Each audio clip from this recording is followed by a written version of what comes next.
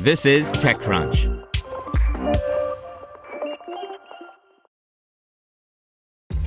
This episode is brought to you by ShipStation.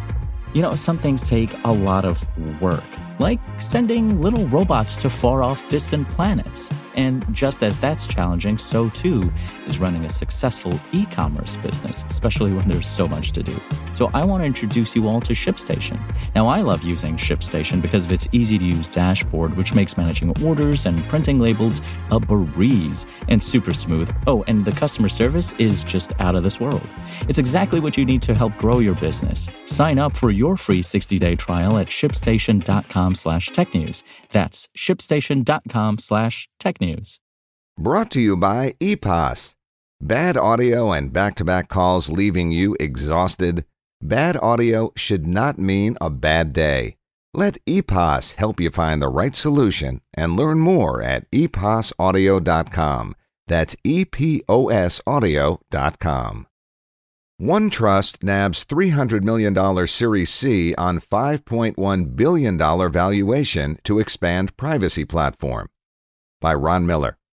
OneTrust, the 4-year-old privacy platform startup from the folks who brought you AirWatch, which was acquired by VMWare for $1.5 billion in 2014, announced a $300 million Series C on an impressive $5.1 billion valuation today. The company has attracted considerable attention from investors in a remarkably short time.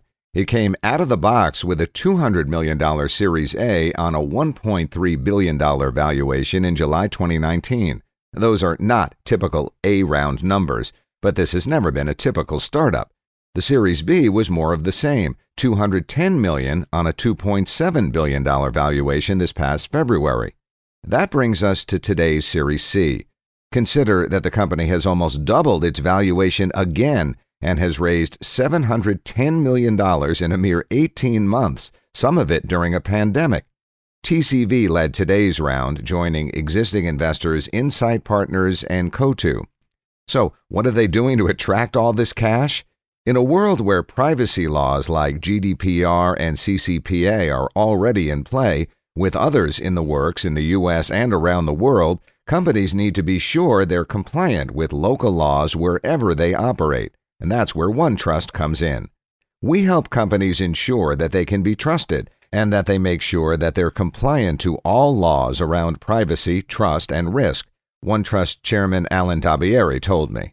That involves a suite of products that the company has already built or acquired, moving very quickly to offer a privacy platform to cover all aspects of a customer's privacy requirements, including privacy management, discovery, third-party risk assessment, risk management, ethics and compliance, and consent management. The company has already attracted 7,500 customers to the platform and is adding 1,000 additional customers per quarter. Dabieri says that the products are helping them be compliant without adding a lot of friction to the building or buying process. The goal is that we don't slow the process down, we speed it up, and there's a new philosophy called privacy by design, he said. That means building privacy transparency into products while making sure they're compliant with all of the legal and regulatory requirements. The startup hasn't been shy about using its investments to buy pieces of the platform, having made 4 acquisitions already in just 4 years since it was founded. It already has 1,500 employees and plans to add around 900 more in 2021. As they build this workforce, Dabieri says being based in a highly diverse city like Atlanta has helped in terms of building a diverse group of employees. By finding the best employees and doing it in an area like Atlanta, we're finding the diversity comes naturally, he said, adding, "We're thoughtful about it." CEO Kabir Bardey also launched a Diversity, Equity, and Inclusion Council internally this past summer in response to the Black Lives Matter movement happening in the Atlanta community and around the country. OneTrust had relied heavily on trade shows before the pandemic hit. In fact, Dabieri says they attended as many as 700 a year. When that avenue closed as the pandemic hit, they initially lowered their revenue guidance. But as they moved to digital channels along with their customers, they found that revenue didn't drop as they expected. He says that OneTrust has money in the bank from its prior investments, but they had reasons for taking on more cash now anyway.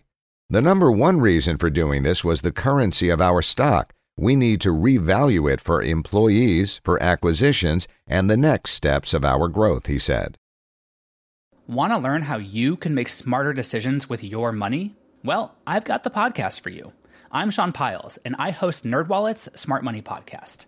Our show features our team of nerds, personal finance experts in credit cards, banking, investing, and more. And they'll help you make the most of your money while cutting through the clutter and misinformation in today's world of personal finance. You'll get clarity on strategies to help you build your wealth, invest wisely, shop for financial products, and plan for major life events. Listen to NerdWallet's Smart Money Podcast wherever you get your podcasts.